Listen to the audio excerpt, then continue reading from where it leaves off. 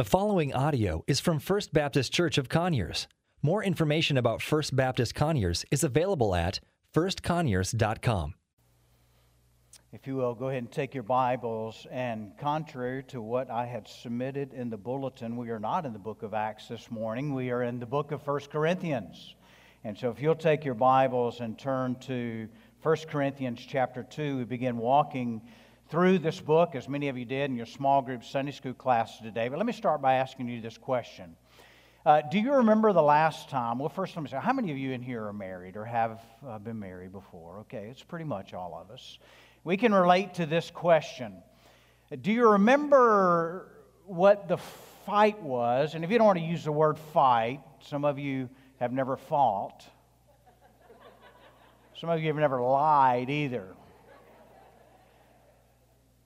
Well, let's say 20, 30 years ago. For me, it's probably 33 years ago. I've been married 35 years this May, around year 32. I can remember just a knockdown, drag out. She beat the snot out of me, but I remember that fight. But you know, for the life of me, I cannot remember what it was about. Now, she probably remembers exactly what it was about, right? But I don't remember. We were young. I was stupid. She was smart. We had a newborn baby. She was working at night, waitressing tables. I was working during the day, construction, and we did a swap off. You know, I came home, I got the baby, she went to work. We're making ends meet, right? And it probably had something to do with whose responsibility it was to clean the dishes that were in the sink, maybe. It could have had something to do who should run the vacuum cleaner that week. You remember those? Some of you are still fighting about those things, but you need to grow up, okay? I don't remember what it was about. It was about something that really was probably extremely insignificant in the big picture of God bringing a man and a woman together in unity and marriage, right? That was the main thing. That key word in unity. That's what we're going to talk about this morning, because that's really what the Apostle Paul was addressing to that young church in Corinth. I jokingly say, when people say, you know, we need to get back to the first century church, I say, have you read 1 Corinthians? And then I think, you know, sometimes we are just like the 1 Corinthian church. And Paul begins by making his plea to them in the first words of the first chapter by reminding them that, hey, folks, and can I put it in modern day vernacular? Hey, boneheads, don't you realize that God called you into relationship with Him? And because of His grace and His mercy, not because of anything that you did, God called you into relationship with Him, and He forgave your sins when you trusted Christ, and now He's imparted to you righteousness, redemption, justification, all these other things that you would have had no clue of had He not done that for you. And then he gets into the meat kind of the first issue of disunity that they're joining with. But preceding that, I want you to notice in verse 10, he says this to them. After he builds them up in who they are in Christ, he says to them, I appeal to you, brothers. He's making a plea and appeal. I appeal to you, brothers, by the name of our Lord Jesus Christ, that you all agree, and that there be no divisions among you, but that you be united in the same mind and the same judgment. In other words, if I can paraphrase what Paul is saying, he's saying, look, put all the petty stuff aside. He's reminding them it's not about you. It's not about me. He's saying put all that stuff aside and be united in the mission that you've been called to, and that's to win, disciple, and send. Can anybody say amen to that? Put it away. And just like in early years of marriage, I think about some of the petty things that Sandy and I had with each other.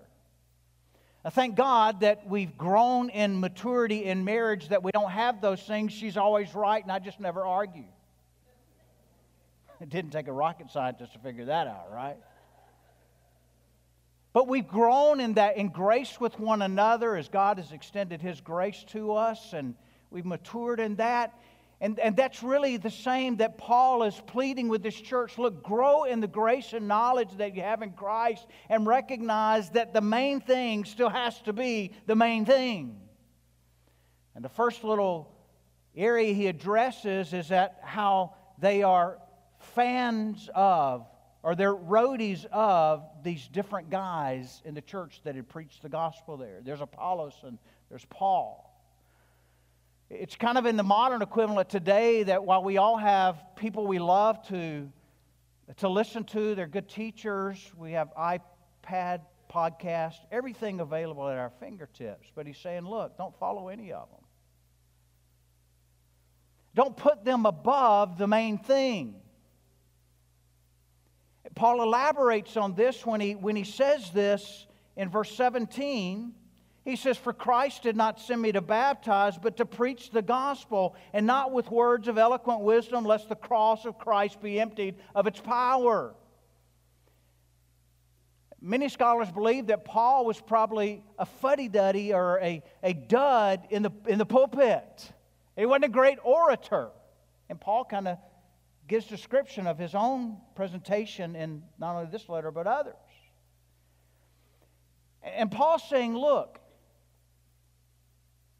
I didn't save you. Apollos didn't save you. None of these other guys saved you. And quit following after us, but recognize and realize that Christ is not divided, and it's Him that saved you through His blood shed on the cross. So he goes on and makes some other descriptions, and we come to chapter 2, and the verses I want to focus on this morning are chapter 2, verses 1 through 5. Preceding that, in the last verse of chapter 1, he says, let no one boast, or let the one who boasts, boast in the Lord. And following all that he's saying about he and these other guys, he's saying, look, don't boast in us, but boast in the Lord Jesus Christ. Amen? Now, you're going to hear a lot of amens on this morning, because I just resonate with it. You see, the thing that saved you and I was not a person. The thing that saved you and I was not one gifted in orative skills or that led us to Christ. But the one that brought us into relationship with Christ was God Himself, that He drew us. The Holy Spirit opened our heart, opened our eyes so that we might hear the gospel, and we were convicted of our sin, and we recognized that God had made a provision for our sin, and we placed our trust in Him, and Jesus is the one that saved us. Many of you have heard my testimony I shared before, where when I was in Guam, I came to know Christ. But part of the testimony that I leave out, oftentimes just for the sake of time, is that it was Christmas Eve, and I remember there was a guy there that was on base, and he had come to me, and I didn't know him. I'd never met him before, and he knew that Christmas Eve was coming, and Christmas Eve was on a Sunday that day, and I was away from my family, and he had a heart to extend to me some grace and some love, and he said, hey man, I'd like to invite you over to our house to have Christmas meal with us. But before we have Christmas dinner, we're going to go to church. Would you like to go to church with us on Christmas Eve morning and then have lunch with us after? And I said, yeah, that sounds great. And I don't remember the name of the church. Quite honestly, I don't know if it was a Baptist, Presbyterian, Methodist, Holy Roller. I have no idea what it was. But all I know was that when I went into that little church, that little white church up on the hill there above the base, and by the way, my son, when he was stationed in Guam, was able to find the church for me. But there was a little guy there that was the preacher. I don't know how old he was. I just know all his hair was white. I can't remember a thing he said that morning, but all I know is the whole time that I was in that service and he was preaching the gospel that morning, I couldn't do anything but cry.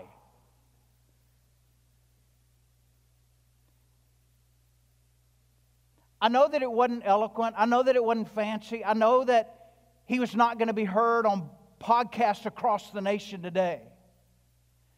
But all I know is that he was presenting the simplicity of the gospel and how I could be forgiven of my sins and come into a relationship to God through Jesus Christ. Went to lunch with the family after church. Sat there, and of course, they asked me, "Are you a Christian?" I said, "Of course. I'm from the South. I'm white. And Big Mama and Granddaddy were, right?" But in my heart, man, I knew something was missing. Well, it was the following week that I came to know Christ. And the emphasis in that, the reason I want to share that illustration is because regardless of who the presenter is, I think what Paul is saying, the power is not in the presenter, the power is in the message of the cross. Some of you may feel inadequate in your own abilities to share the gospel with your neighbors, your friends, your family members. Can I relieve you of this? It does not depend on you. It depends on the power of the cross and the message of the gospel to save men. And Paul begins this in verse 1 of chapter 2 by saying, "Brothers, when I came to you, I did not proclaim to you the testimony of God." In other words, it's God's testimony that he was proclaiming. He says, "I didn't proclaim to you the testimony of God with lofty speech and wisdom." It can be translated with eloquence or with philosophies of the day or world philosophy. In other words, he didn't come there trying to use eloquent speech to try to part and parcel every word of grammar. I love what J. Vernon McGee said one time. How many of you remember J. Vernon McGee? I think I've shared this before. Listened to him on the radio all the time when I was an early believer. J. Vernon McGee had some criticism one time from one of his listeners. She wrote him a letter and said, "You've mispronounced the name Nicodemus." J. Vernon McGee said, "I don't care if it's pronounced Nicodemus or Nicodemus, he still had to be born again." Born again. Do you get that? Okay. You see, the power is in the message. And that message is the message of the cross. And I think sometimes, just like the church in Corinth, that it's a habit sometimes that churches fall into, that they get their focus off the ball. They get their focus off the main thing, and the main thing is Jesus. The main thing is the message of the cross. The main thing is the shed blood of cross for the remission of our sins, and there's no other way. And they get their focus on all these internal things that really do not matter a hill of beans. I've discovered that in church life, that where the focus is off of the mission, then all these other things begin to creep up. Pettiness. Well, I don't like this, and I don't like that. There's a word misspelled. Put Acts instead of 1 Corinthians. Well, foot, I just admitted it, okay? Are you hearing what I'm saying? The main thing is the cross of Christ and the message of the gospel. And what can happen in church life is we can become navel-gazers, internally concerned or concerned only about internal matters, and we don't really care about a world that's out there that's lost and dying and going to hell.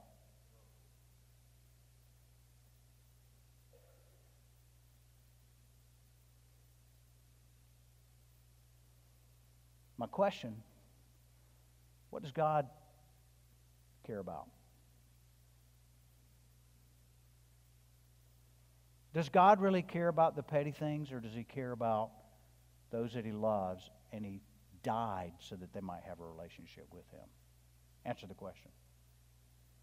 He cares about those that are lost. And so Paul's calling them back to the main mission. Keep the main thing, the main thing. And then he says in verse 2, "For I decided," I have made a definitive decision. In other words, the way that could be translated, I put a stake in the ground. And I have determined that I did not want to know anything among you except Christ and Him crucified. As I pondered that this morning, or this week as I was preparing the message, I thought,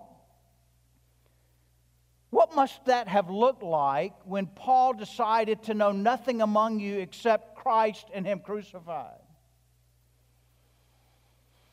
And as I began to look through the Scriptures at different verses related to the death and the shed blood, the burial and resurrection of Christ, I came to realize once again, and I was encouraged and motivated through the Word of God this week, that there are a ton of things that God accomplished for us by the death of Christ. And so that's the focus this morning. We're going to do a lot of Bible juggernauting this morning.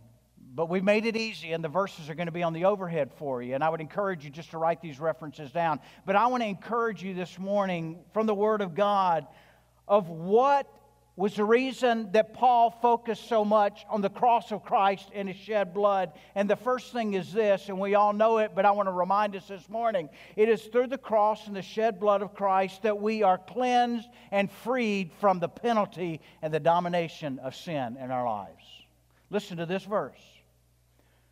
Jesus said in Matthew 26:28, "For this is my blood," and we remember this, we repeat it every time we take communion, but He reminds us that this is my blood, the covenant which is poured out for many for the forgiveness of sin. There is no forgiveness of sin apart from the shedding of blood, and God, very God, poured out His blood so that we might have forgiveness of sin.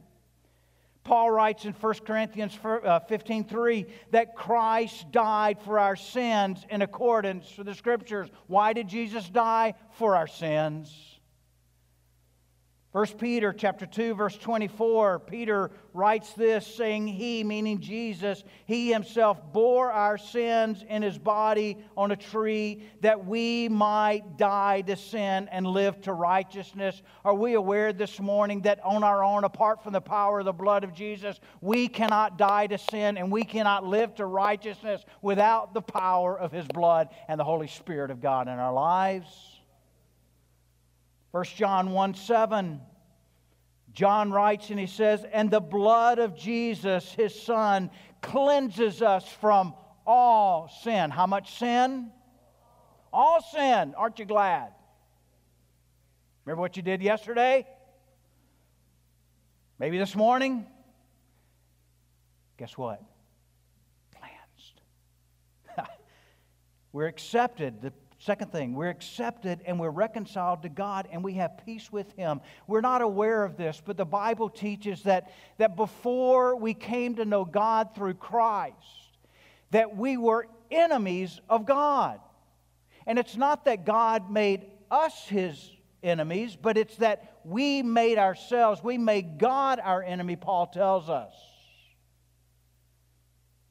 And through Christ, we who were once enemies of God have now been brought close in relationship. Ephesians 1:6-7, verse 7. Mainly in Him we have redemption through His blood, the forgiveness of our trespasses according to the riches of His grace. Third great thing about the cross and the blood of Jesus is that we're justified. Now, some define justification as meaning just as if I'd never sinned. You realize when God looks at you, He looks at you through Jesus' blood, and He sees you just as if you'd never sinned. Isn't that good stuff? Listen to what Paul writes in Romans chapter 3. He says this, "And we are justified by His grace as a gift through the redemption that is in Christ Jesus, whom God put forward as a propitiation by His blood." And I love that word translated there, propitiation. There's no other English word to describe it. It means that He was the wrath satisfier of God the Father. You see, God, because He is just, because He's holy, He has to judge sin and He has to pour out His wrath on sin. And all the wrath of God that could have been stored up for you and I, that we would receive the wrath of God, was poured out on His Son Jesus. He received that for us. Forgive me if I get excited, but I can't help it. But it's by His blood. Colossians 1:14, in whom we have redemption, the forgiveness of sin. The next thing by His blood and the cross is that we're delivered from death. Now, we're going to face mortal death, right? As a judgment of sin in the garden, when man fell, we're all going to die. But spiritual death, He accomplished through the cross and His blood that we have the hope of eternal life in Him. And through the blood of Christ, the cross, Paul says to Timothy, He abolished death and He brought life and immortality to light through the gospel. I love the verse that says, there is therefore now no condemnation for those who are in Christ Jesus. I don't know about you, but sometimes the greatest condemning voice that I hear is my own. Anybody else with me on that? But Paul writes in that great chapter of chapter 8, where John quoted some this morning, in verse 34, the rhetorical question, who is to condemn? Christ Jesus is the one who died, and more than that, who was raised, who's at the right hand of God, who indeed is interceding for us. We're delivered from the curse of the law, death and separation from God. Galatians 3:13, Christ redeemed us from the curse of the law by becoming a curse for us. Think of that. God becoming a curse for us. We're delivered from judgment and the coming wrath. And we know and anticipate and we know that God's wrath is going to be poured out on all the earth as end comes. But for those of us who have come into relationship with God, have accepted Christ as our Savior, and the fact that He took on the wrath of a holy God for us and we're trusting Him, the Bible tells us that we're going to be spared from that. And as Paul writes to that church in Thessalonica, he says, Jesus who delivers us from the wrath to come. When's the last time you read Revelation and the Great Tribulation? There's a lot of wrath there. Praise God. Praise God that we have been delivered from that. Verses 9 and 10 in that same book, chapter 5. For God has not destined us for wrath, but to obtain salvation through our Lord Jesus Christ, who died for us, so that whether we are aware of it, whether we are aware of sleep, we might live with Him. We're delivered from this present evil age. And is it a present evil age we live in? And we're seeing it getting worse. That doesn't mean that we're not impacted and affected, but we're delivered from it through the blood of Christ. We're delivered from that. And Paul makes it very clear in Galatians. He says He gave Himself for our sins to deliver us from the present evil age. Meaning, well, we don't have to be engulfed by it. Thank God for that. Satan's power over death in the world is broken and destroyed, Hebrews 2:14 and 15. Part of that verse says that through death He might destroy the one who has the power of death. That is the devil. Folks, he has been defeated.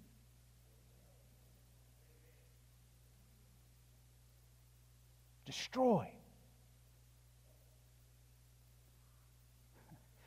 I can only imagine that, boy, the day Jesus came out of the grave, the devil said, uh-oh, why did we do that?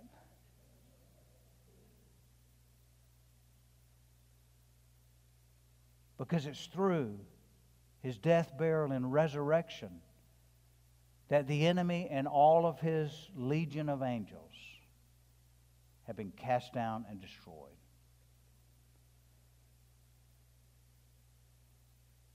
We're healed. And I know in context we're talking mostly spiritual healing in this in Isaiah chapter 53 verse 5. But the greatest healing we ever could have or ever would need would be the healing of the consequences of a nature of sin. Amen? Isaiah 53:5. But He who was pierced for our transgressions, He was crucified for our iniquities. Upon Him the chastisement that brought us peace, and with His wounds we are healed. Sinners are saved, Romans chapter 5, verse 8. But God shows His love for us in that while we were still sinners, Christ died for us. The application, the way to see this is that we didn't have to clean up our act and become a non-sinner before He died for us. He died for us when we were in that condition. 1 Peter 3:18, for Christ also suffered once for sins, the righteous for the unrighteous, that He might bring us to God. It's hard to do something for somebody that we know is, what's the right adjective to describe? Less than what we might have the image of a good person, right?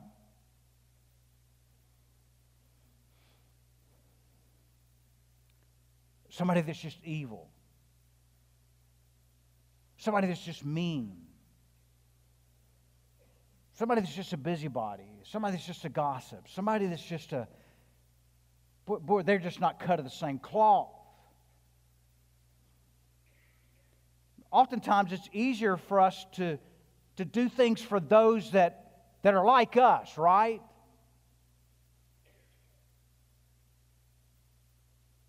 And that's a parallel that the righteous, holy, spotless, sinless Son of God shed His blood for you and me. If you're here this morning and don't realize you're unrighteous apart from Him, man, there's got to be a waking up.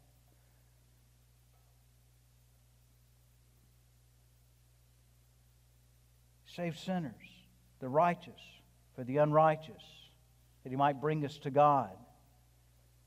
While we were enemies, we've talked about that, Romans 5:10. While we were enemies, we were reconciled to God.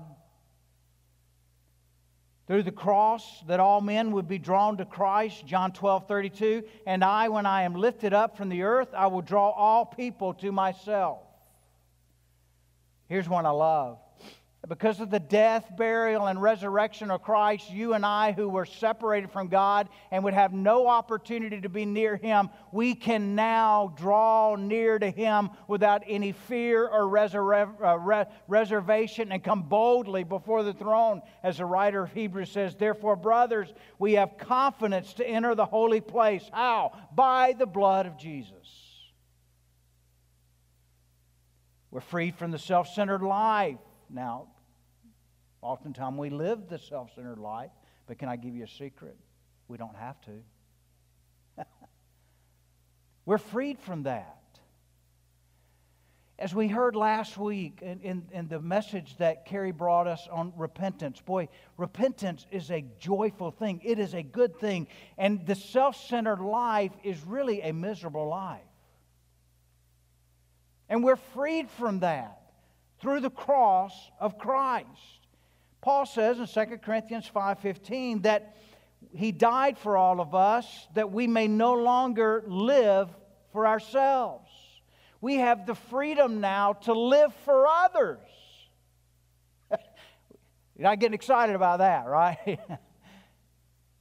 But there's a joy in that. Have you ever gone to serve somebody or do something for somebody and you think you're doing it for them, and when you leave there you realize, you know what, I was going to do that for so-and-so, but man, I am so blessed as a result of being there with that person. Went to see Miss Trudy not too long ago. And I thought, I'm going to go see her and spend some time with her. And Miss Trudy, I got an earful, right? I love her. But man, we left there so blessed. Why? Because we had fellowship with Jesus together. All that is a benefit of the cross. 2 Corinthians 5:21, for our sake He made Him to be sin who knew no sin, so that in Him we might become the righteousness of God. He's enabled us to have a life of righteousness. Because of Him, the cross, we can now love others. Because we're given the great command to love God and to love others, right? But in our own ability, that's impossible to do. We might have a pseudo-love, but I've learned that kind of love oftentimes is reciprocal. I love you because I'm expecting what? something in return. I believe that's why James tells us to look after orphans and widows. If you ever think about this, what is it that an orphan and a widow can give back to us if we look after them? Nothing.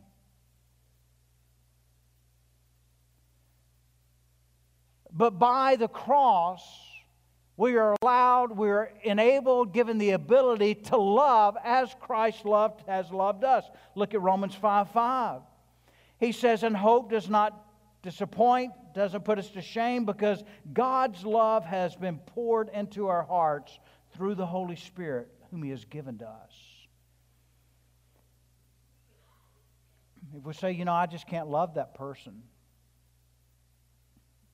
I'm saying that the wrong way.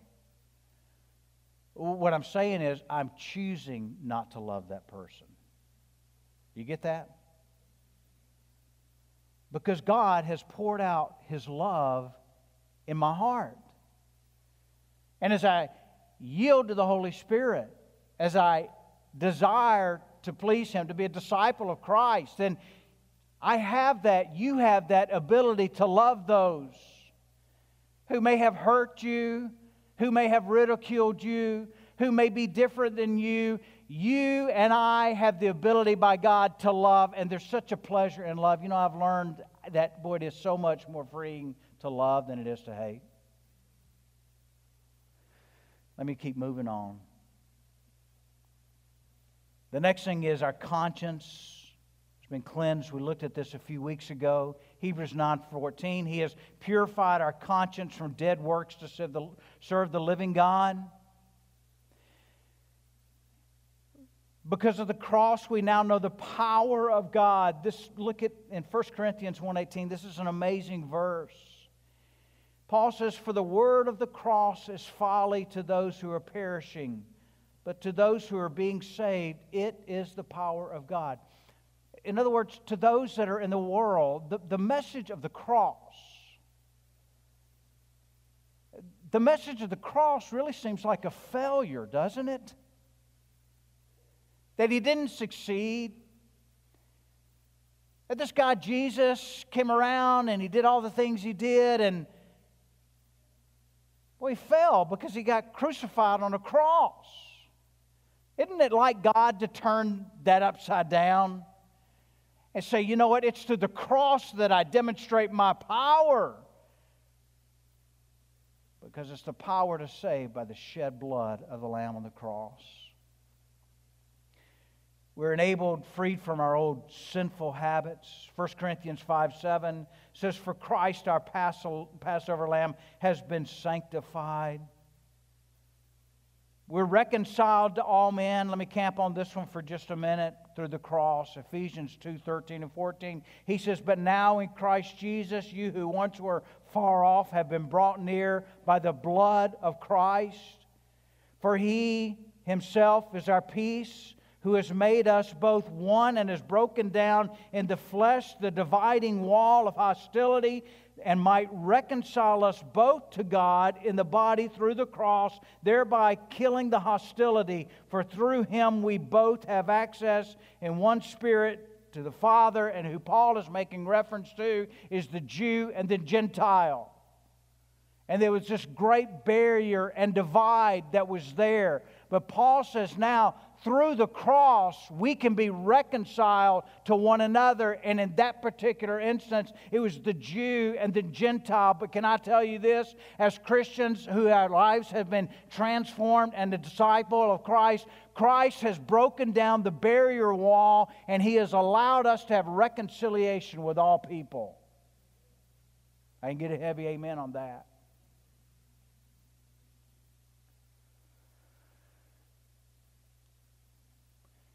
We desperately need reconciliation in this nation between so many different factions.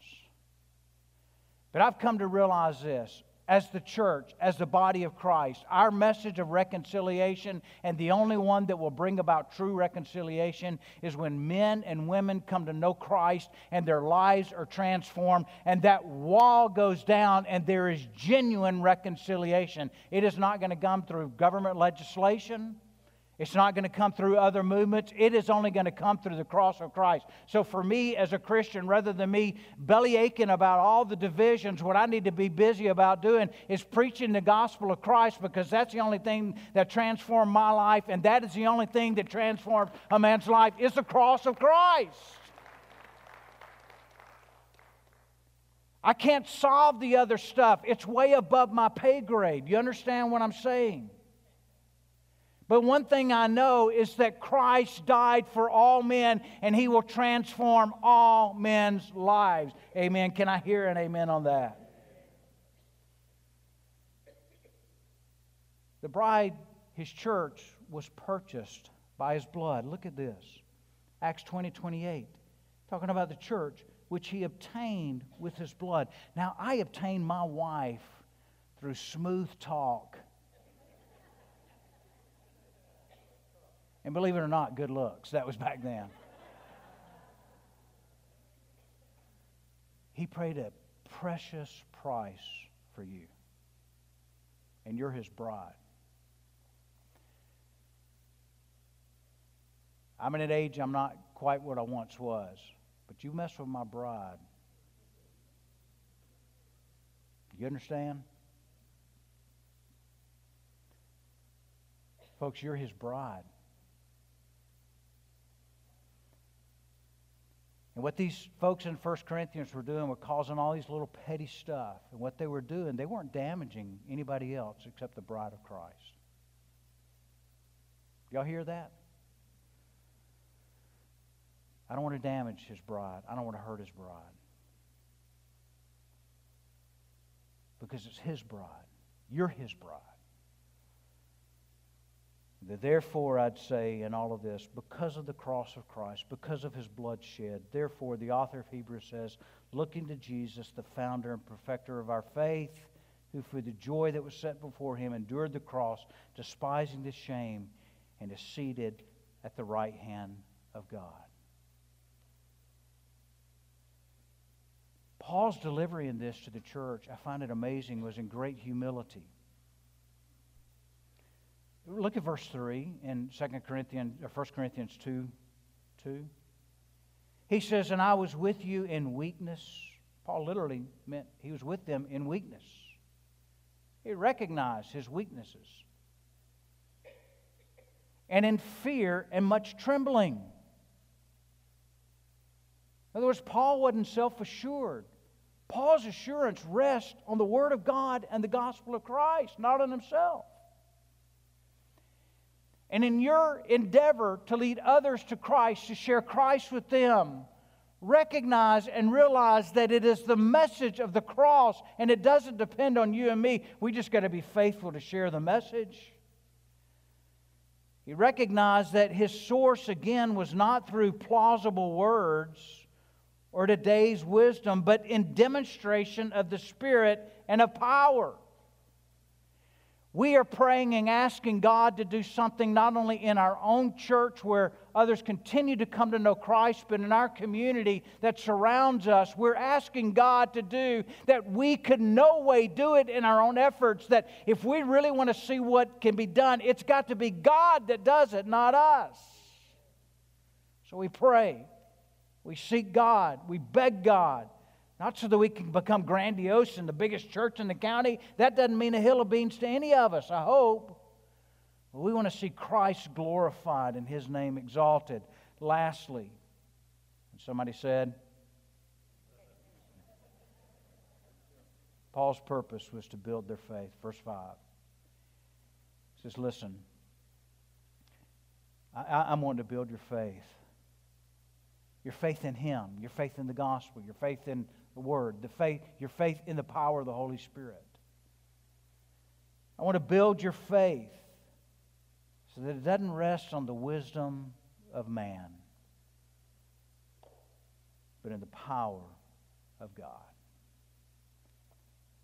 I hope you're encouraged this morning by what Christ has done through His shed blood on the cross and His resurrection. And I pray that by God's Spirit we'd be motivated by our love for others to share that message with them and believe that God is going to do immeasurably more than what we could ever ask or imagine among us. Let's close. Thank you for listening to audio from First Baptist Church of Conyers, located in Conyers, Georgia. For more information about First Baptist Conyers, please visit us online at firstconyers.com.